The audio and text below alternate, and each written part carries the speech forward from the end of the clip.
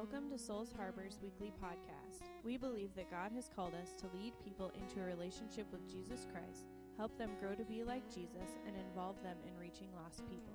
Listen now to this week's message.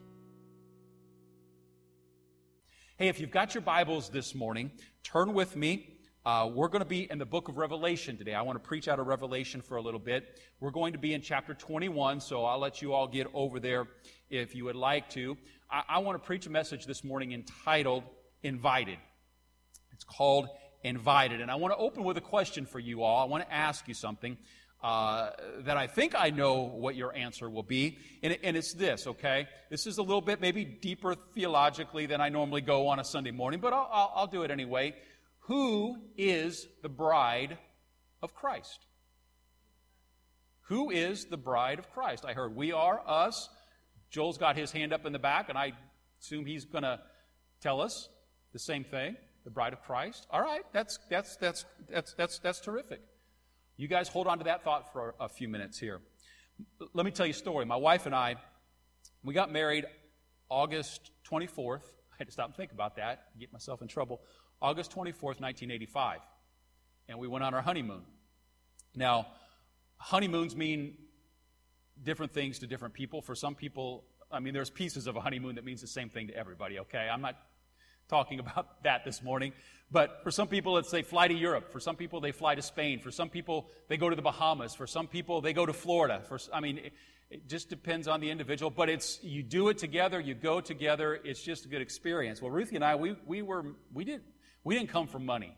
All right, if y'all haven't figured that out, I've told you that a few times. We didn't come from money, and I was in college still at the time, and we didn't have a whole lot of money, so we honeymooned in the big metropolis of Leesburg, Indiana. How many of you know where Leesburg, Indiana is? Anybody? You do? Really? Okay, wow. Unless you're going there, you probably don't go there.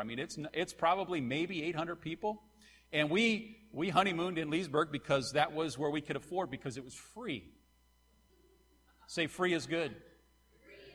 Free is good. One of these days, we're going to take a real honeymoon. We just haven't figured out when. We probably need to get it in before we hit our 50th anniversary, because by that point, we'll be so, it just won't, where are you going to go at that point? Because I'll be, like 94? I don't know. I have to do the math on that. No, I won't be that old. I'll be 69, maybe. I can't do math standing here in front of you all. You make me nervous. We went to Leesburg because Ruthie's sister lived in Leesburg, and her husband were going on vacation. And they called us up and said, hey, we're going on vacation. I don't know what you guys are planning. And the answer was, not very much. We didn't have any money, so we didn't have many plans. If you would like to come and stay at our house for the week, we're going to be gone, and we will set you up, and you can come and stay at our house. And that's what we did in Leesburg, Indiana, population 800 people, north of Warsaw on State Road 15. Now, like I said, we all have our ideas of what the honeymoon is, and of course there's the physical part of it. I get all that. But you know what it really was for us? It was the first time in our lives where we were going to begin to live and dwell together. And what I want to preach this morning, what I want to share this morning, is that concept of there's coming a time, there's coming a place, there's coming a day where we are going to dwell with God as the bride of Christ. Now, I think that probably carries more weight for me because of the life experience her and I were having when we got married. I was in college, as I said. I lived at my mom and dad. She lived at her mom and dad's because we're so old school that we actually thought you did that until you got married. You didn't live together until you got married. We were crazy, weird like that, which may be why we've been married for 35 years, right? I could preach there for a minute, but I'll keep going. I would get up in the morning and I would go to work. I worked a construction job for 4 hours in the morning. Part-time, I'd go and I'd work, and I'd get off at 11, 12. I'd come home, I'd jump in the shower, clean up, and I'd jump in my car. I'd drive an hour and 15 minutes to Fort Wayne, Indiana to go to school. And I'd be there for 4 hours. I'd go through 4 hours of class. I'd get out of there, and I'd turn around, and I'd drive from there to where she lived, and her mom and dad lived in Plymouth. I'd drive an hour and 45 minutes from school to her house. And I'd get to her house in the evening, usually around 6 o'clock. She was working because we were working together to build a coming life together. She worked at a restaurant called Penguin Point. How many of you have heard of Penguin Point? The Wally Burger, right? Yeah. great fried chicken back when I was skinny and could eat all that stuff. It was wonderful. And when she'd work, and she worked most days of the week, I'd get there, and the only person at her mom and dad's house were her mom and dad. In fact, her mom most of the time and her younger sister. And I loved her mom. Me and her mom got along great. And she fixed me fried pork chops and fried chicken and fried fish and fried squirrel. And it's like, I ain't leaving you, girl. So I'd stay there till she'd get off. And she'd usually get off work about 10 o'clock at night. Weekends, Fridays, it'd be 11, 12 o'clock, and I'd go pick her up uptown and bring her back to her house, and I'd stay at her house for an hour or so. So it's now 11, 12, 1 o'clock in the morning, and I'd get in my car, and I'd drive from my car from her house to my house. That's where I slept, and I would stay at my house, and I'd get there, and I'd sleep for 4 or 5 hours, and I'd get up and do it all over again. And we did this for a year. Now listen, I know for some of you that are under the age of 30, this is going to be crazy and hard to imagine, but this was pre-social media days. This was pre-cell phone days. The only way you could talk to somebody was pick up a phone that was actually attached to a wall. That was all we had. There was no such thing as text. The only communication we had was on that lined phone or actually face-to-face. And I was trying to think this morning, as I recall, I don't remember us ever calling each other in the morning. So the only time we had to spend together was that hour or so window in the evening. And I had no idea what was going on in her world for the rest of the day, and she had no idea what was going on in my world for the rest of the day, because we had no communication or no way to communicate whatsoever. So when we come to that point of our marriage and our wedding and our honeymoon, it was the first day we were going to be able to dwell together, stay together, live together, communicate together, spend time together. And that's why it had such a powerful impact, I think, on our life. Who's the bride of Christ? You all said the church, and I think that's a common assumption, and you're going to see fair. But let's look at this again. Who's the bride of Christ? Revelation 21 gives us a little insight. It says in verse 9, "Then came one of the 7 angels and spoke to me, saying, 'Come, and I will show you the bride, the wife of the Lamb.'" So we're going to see who the bride of Christ is. We see in verse 10, "And he carried me away in the Spirit to a great high mountain, and he showed me the holy city, Jerusalem, coming down out of heaven from God, having the glory of God." And in Revelation 21, all of a sudden, the bride of Christ isn't the church, it's the city, the New Jerusalem, coming down out of heaven. You ever think about that before? Just in case you may be, Pastor Barry, I'm not sure I get that. I think you read that wrong. If you go back just a few verses before that in chapter 21, verses 1 and 2, it says the same thing. And let me read that to you. "Then I saw a new heaven and a new earth, for the first heaven and the first earth had passed away, and the sea was no more. And I saw the holy city, New Jerusalem, coming down out of heaven from God, prepared as a bride adorned for her husband." And I ask you again, who's the bride of Christ? Who's the bride of Christ? Is the bride of Christ the church, or is the bride of Christ the New Jerusalem, the city of Jerusalem that John talks about in chapter 21? Let me just take a moment, because I see some of you are looking at me funny. There's this concept called a metaphor. How many of you have heard of metaphor?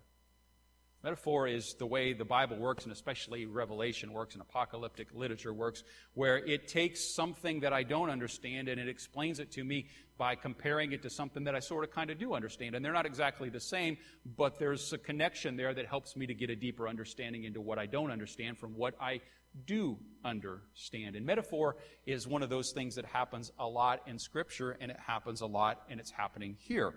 Who is the bride of Christ? Let me take you back to chapter 19, verse 7, and let's look at another passage that explains who the bride of Christ is. "Let us rejoice, for the marriage of the Lamb has come, and his bride has made herself ready. It was granted her to clothe herself with fine linen, bright and pure, for the fine linen is the righteous deeds of the saints." Who's the bride of Christ? The New Jerusalem coming down. That's one metaphor that's used to explain what it's really all about. But then we've also got this one where the bride of Christ is adorned or dressed in these pure linens, in these white linens that are the acts, the righteous deeds of the saints. Paul gives us a little bit of insight in Ephesians 5. He says this, and he's describing husbands, but he talks about that relationship as also being compared to the bride of Christ. He says in verse 25, "Husbands, love your wives as Christ loved the church and gave himself up for her, that he might sanctify her, having cleansed her by the washing of water with the word, so that he might present the church." That's you all, right? You know that. He might present you all, the church, to himself in splendor, without spot or wrinkle or any such thing, that she might be holy and without blemish. Who is the bride of Christ? Who is the bride of Christ? It's God's way, it's John's way, it's a way of using metaphor to explain this. There's coming a day, there's coming a moment in time where God himself is going to begin to dwell in a holy city called Jerusalem. It's a beautiful place. It's a holy place. It's a place without sin. But you know, to just live in a beautiful city isn't enough.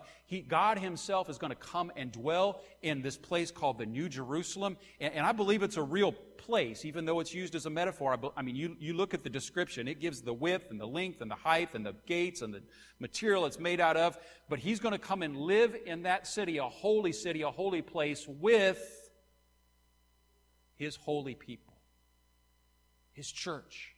Do you all understand this morning? There's coming a day, there's coming a moment, there's coming a point in time when each and every one of us that are walking in a relationship with Christ are going to step from this pre-eternity days into a point, call it the wedding, the marriage supper of the bride, call it whatever you choose to call it, describe it however you choose to describe it, but it's going to be like me and Ruthie. Before our marriage, we saw each other once in a while, we had some connection with each other, we fell in love with each other, we would talk to one another, but after the wedding, after the marriage, all of a sudden we dwelled together all the time.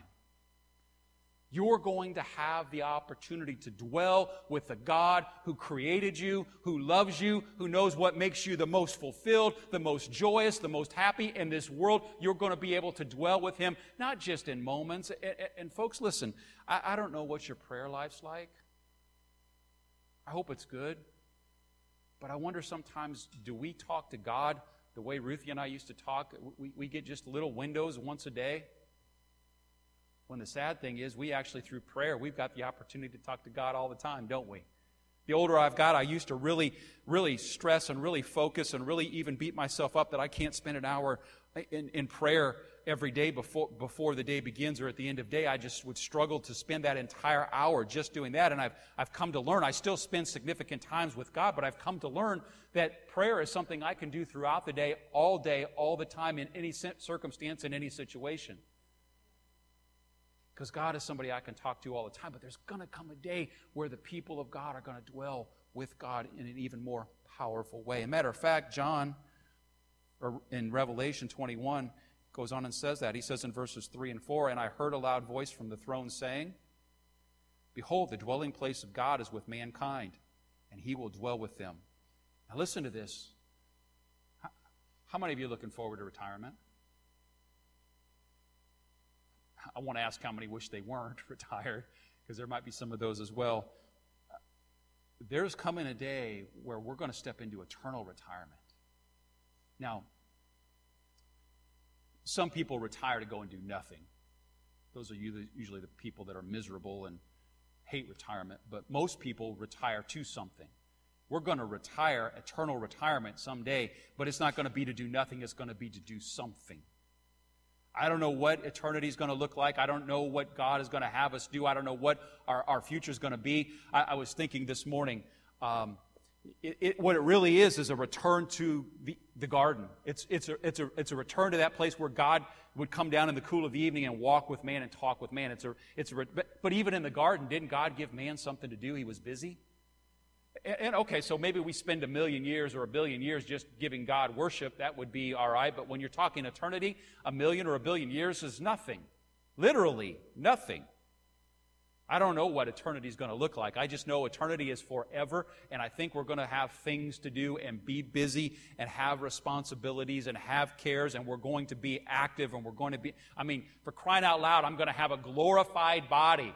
Okay, I'm going to be strong, I'm going to be healthy, I'm going to be eternal, I'm going to do something. Right? And we're going to do it, we're going to dwell with God. And in that place, it says, and God himself will be with them as their God. In verse 4, he will wipe away every tear from their eyes. Death shall be no more, neither shall there be mourning, nor crying, nor pain anymore, for the former things have passed away. You know, God is going to come and he's going to dwell with man. all mankind.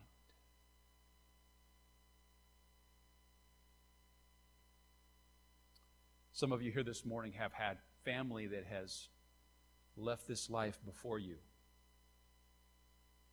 Children, parents, brothers, siblings, spouses. Those that left in relationship with God are going to be there with us. We're going to dwell together with God. What a powerful time, a powerful place.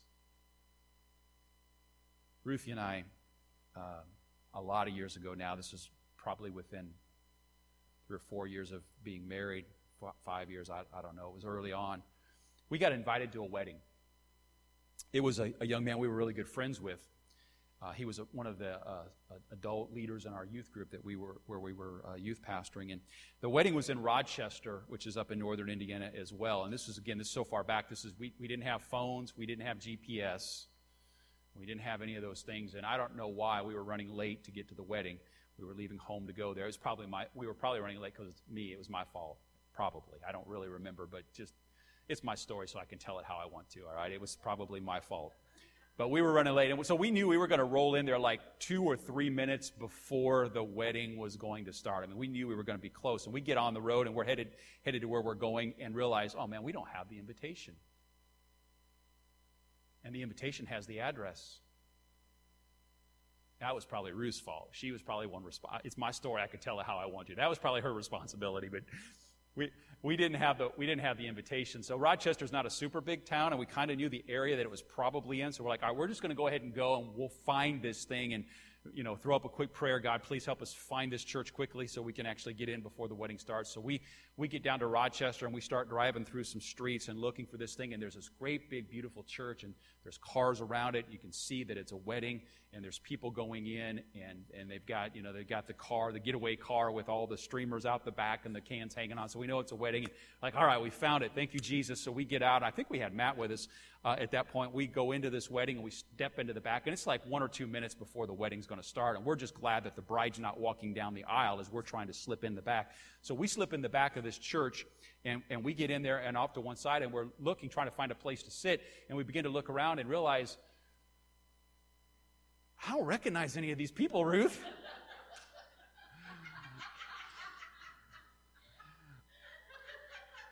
I think we got the wrong wedding.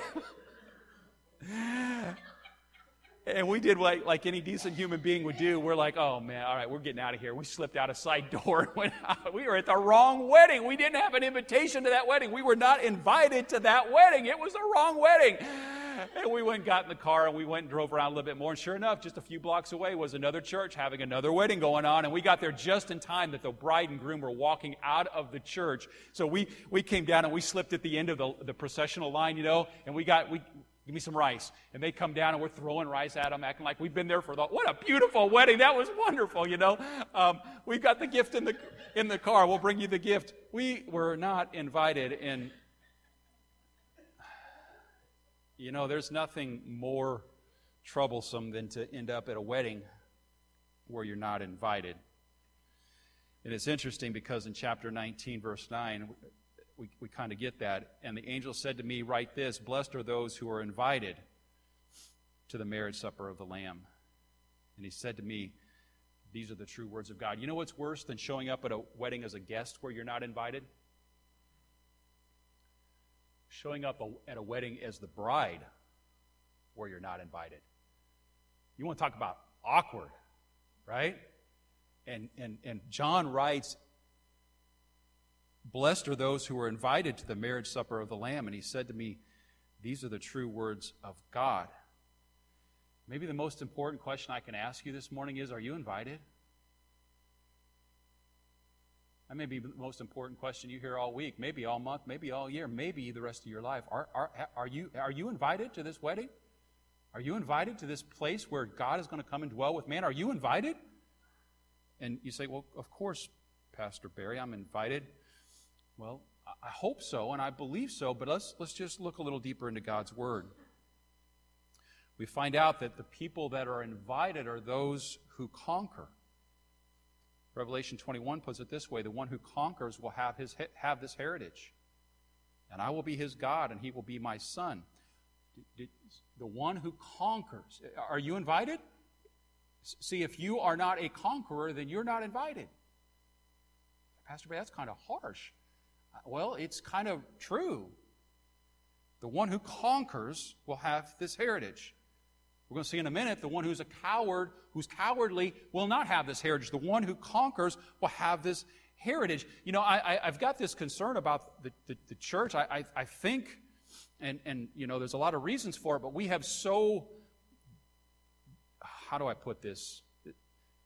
Let me say it and don't get mad at me, okay? We have so feminized the church, and I'm not opposed to you ladies. And part of the reason for that is men quit standing up and taking care of their responsibilities, and the ladies were good enough to step in and begin to help run the church and take those authoritative leadership roles. But we've so feminized the church that we no longer want to talk about conquering and battle and fights and warfare. We used to those things used to be in our hymns back when we sang hymns.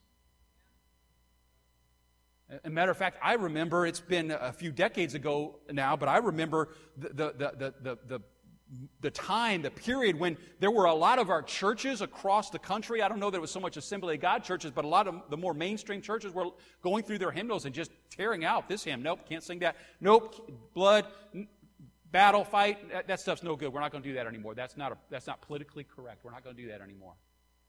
And I wonder sometimes if part of the reason we struggle to get men interested in church and interested in the things of God is we've so feminized it. And again, I don't mean that in an insulting way to you ladies. Can I give you this revelation I heard this week? Absolutely dead serious about this. Heard a psychologist say this. He said it tongue-in-cheek. He said it a little bit sarcastically because he already knew that. But he said, you know, our colleges have lost sight of this. He said, did you know something? We're finding out again, men and women are different. Did y'all know that?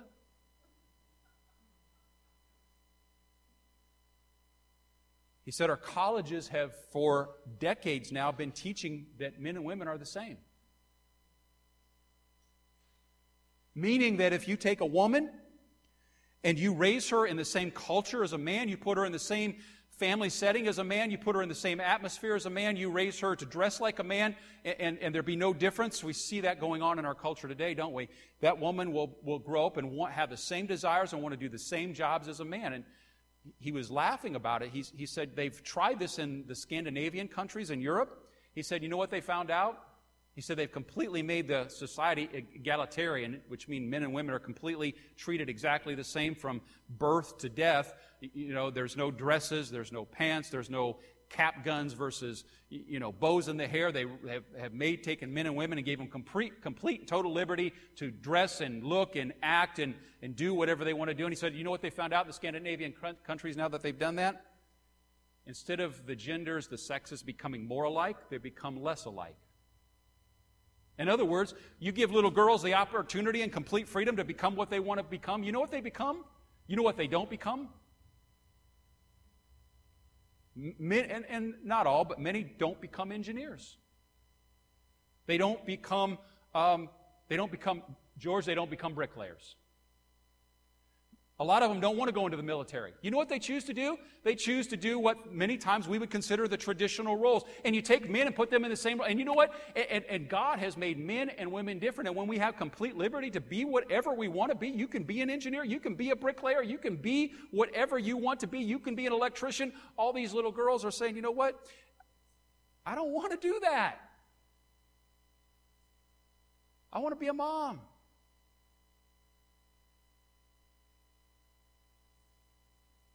Now, there's a lot of other things that ladies and girls want to do besides just be a mom.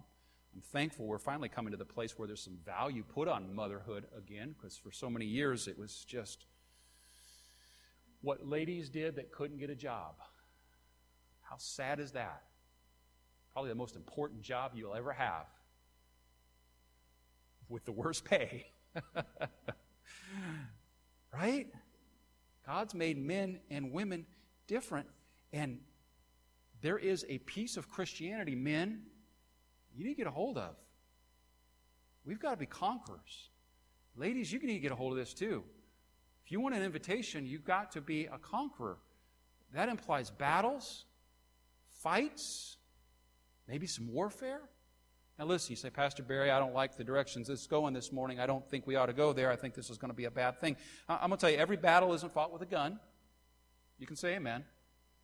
Thank goodness for that. We could talk about Martin Luther King. Fought a lot of battles without a gun. We could talk about Mandela, Nelson Mandela. Fought a lot of battles without a gun. I mean, we could, even outside of Christianity, we could talk about Gandhi, who fought a lot of battles. A lot of battles have to be fought without a gun, but I can tell you one thing, every battle requires courage. If you're going to conquer, you've got to have courage. If you say, Pastor Bear, I don't know about this whole conquering thing, go back and read, and I'm not going to do it this morning. We don't have time to do it this morning. Go back and read Revelation chapter 2 and chapter 3. We've been on this on Wednesdays. 7 times in those 2 chapters, those 2 short chapters, he says, the one who conquers will get a white robe. The one who conquers will drink of the river of life. The one who conquers will be the one that steps into the New Jerusalem. The one who conquers. Time and time again, John writes, it's the one who conquers that is the one who gets the invitation. This morning, are you invited? Because to be invited, we've absolutely got to be conquerors. The one who conquers is the one who's invited. And you know what the opposite of conquering is? The opposite of courage is? It's the idea of cowardly. And we find in the very next I remember the first time I read this verse. I was probably still an old teenager or young, very early 20s, pre-ministry days. I can remember reading this. And it shocked me because I'm like, really? Just being a coward will keep you out of heaven? Chapter 21, verse 8 says, but as for the cowardly, the faithless, the detestable, as for murderers, the sexually immoral, sorcerers, and idolaters, and all liars, their portion will be in the lake that burns with fire and sulfur, which is the second death. If I'm reading that right, to be a coward is to be somebody that's not going to be invited. It takes courage. It takes boldness. It takes a willingness to suffer. It takes a willingness to stand on what's right despite what comes at you, to find yourself with an invitation to that wedding supper of the Lamb. Now this book, this letter, this apocalypse was written to the first century, and I want to bring this to a close this morning with some thoughts about what it means to be a conqueror, what John meant when he said conqueror. In the first century, which is the first people that this letter was written to, so we always do well to start there. What was meant by the first century? The idea of conquering. You go back and read chapter 2 and chapter 3. You absolutely see this. How did they conquer? They had to conquer battles politically. There were economic places they had to conquer. There were cultural places they had to conquer. And I want to look at the first century, and I want to look at the 21st century this morning. Politically, it went like this in the first century. Y'all still with me? Can you give me 5 more minutes? First century, it went like this. The church came of age at a time, and this letter was written to the church in the area of Turkey today at a time when emperor worship had become a big thing. The emperors of Rome, the Caesars, had decided, we are gods and you will worship us. And if you want to succeed, you're going to also kneel yourself down, bow yourself down, and worship Caesar. There was all political pressure you can imagine was asserted on Christians in that first century to say, you will call Caesar God. Talk about pressure. You read chapter 2 and chapter 3, and you find that early church, there were people that were being martyred because they refused to call Caesar God. It went deeper than that. It wasn't just political pressure. It was also economic pressure because the guilds and the unions were a big thing in that part of the world. And if you weren't part of a trade guild that worshiped one of those gods and followed their political views, then you were not going to have the opportunity to make a living and care for your family. And the economic pressure was put on people to not only bow down and worship Caesar, but bow down and worship all of the gods that particular city, the city of Corinth and the city of Athens and Athena, you had to be willing to bow down and serve, and you had to surrender to the political pressure, you had to surrender to the economic pressure and the cultural pressure. And the cultural, I've read a little bit of a historian, his name's Tacitus, and I may pronounce that incorrectly, but I've read some of his early second century history of the church, and he was writing from a non-Christian perspective, and he talks about Christians in very, very derogatory terms, and one of the things he accuses them of is being atheist. You talk about cultural pressure. We think, what do you mean atheist? How can that be, Pastor Barry? If you didn't believe in Caesar as God, if you didn't believe in the Roman gods, if you didn't believe in the Greek gods, if you didn't believe in the local gods, then you didn't believe in enough gods. If you just believed in Jesus as God, then you were, for all practical purposes, in their culture, you were an atheist. You wouldn't be in the guild. You couldn't make a living. You were going to face political persecution. Conquerors. Now we jump ahead to the 21st century. Don't we find some of the same things going on? Politically pressured to become politically correct.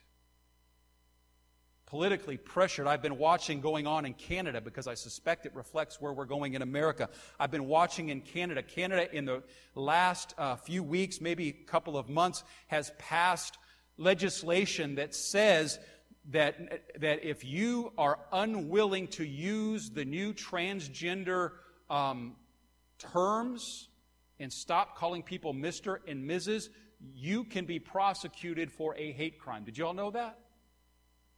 They're not any, we came out with the idea of hate speech here a number of years ago in the States, and it said there are certain words you cannot say. If you say them, then you are propagating hate, and you can be charged with a hate crime if they're connected to something else.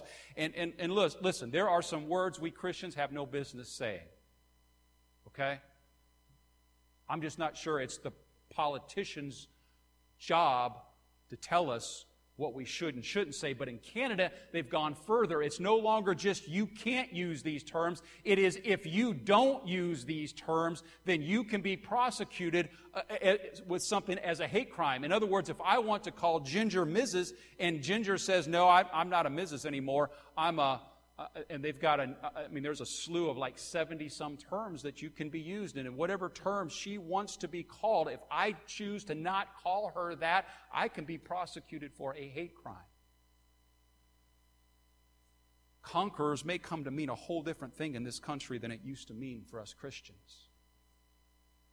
You know, a year and a half ago, it became very popular in Washington, D.C., that if a conservative politician was sitting at a table in a restaurant, to have a group of people, a mob, come in and mock them and make fun of them and attack them and run them out.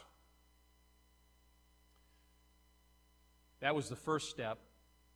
Today I've seen the videos, I've watched it happen. Groups come in and claiming to be about social justice and come in, and anybody that was sitting in that restaurant, people that were there that had no political connections whatsoever, being told, you will lift your hand and make a fist, and if you don't, I will, and watching them just sweep the stuff off of the table.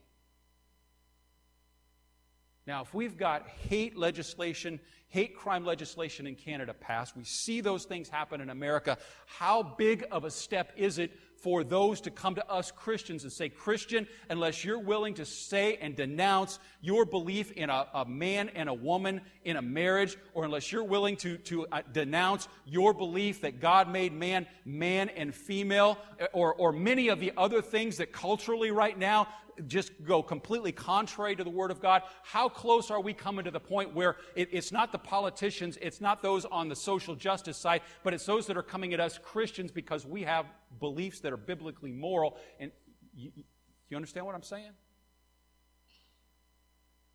When you find yourself sitting in a restaurant and you're given a choice, you're either going to say what I want you to say, or I will attack you and your wife. What are you going to do?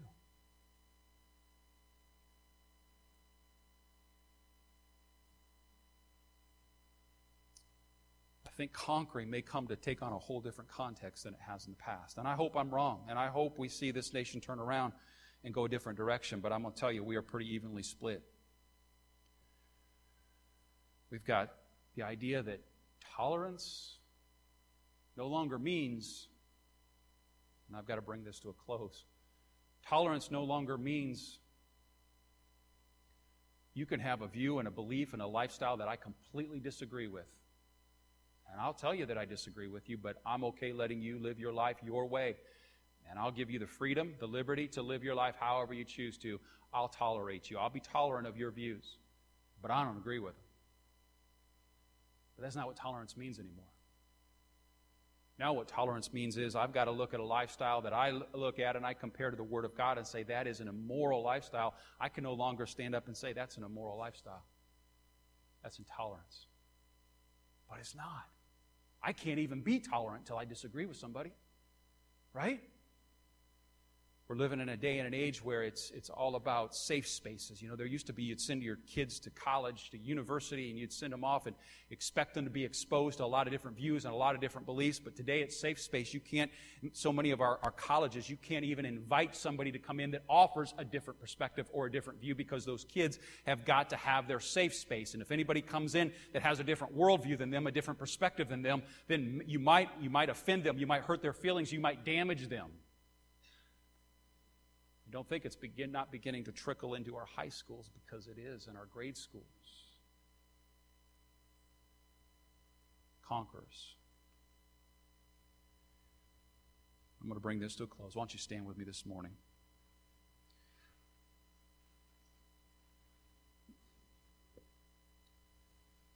Are you invited? The greatest battle you're ever going to fight is not even those that I've mentioned so far, but it's the battle that you're going to fight inside of yourself. John goes on, he says, murderers, sexually immoral people, idolaters, sorcerers, those will have no part in heaven. And I'll leave you with this last thought. Are you invited? Have you fought the battle? Are you conquering, not only on the outside, but on the inside? What goes on here, what goes on in here? Because only those who conquer are going to have that invitation. And I don't know about you all. Listen, I don't want to go to hell. Anybody else? Don't want to go to hell.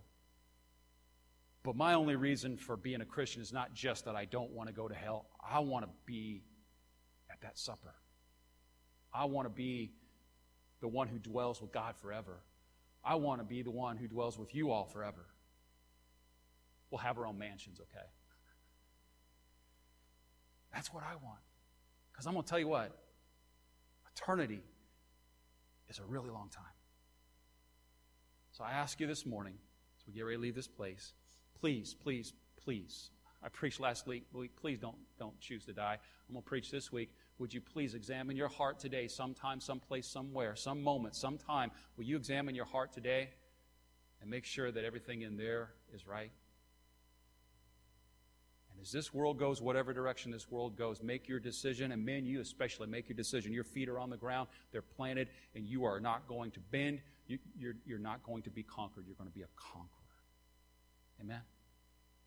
Lord, we love you this morning. Thank you so much for your word. It's amazing the first century, how much truth applies to the 21st century. And I pray this morning that you would help us each one to be conquerors. Help us each one to live courageously. Help us each one, Lord, to live for you and live with an expectation of that invitation one day. We look forward to the day we'll dwell with you. In Jesus' name, amen. Amen. Love you guys. Thank you for listening to this week's podcast. If you're looking for a church home or are interested in what God is doing through Souls Harbor, visit us at www.soulsharborag.com. If you have an encouraging story of what God has done in your life through these podcasts, please share it with us at sharbor@indy.rr.com.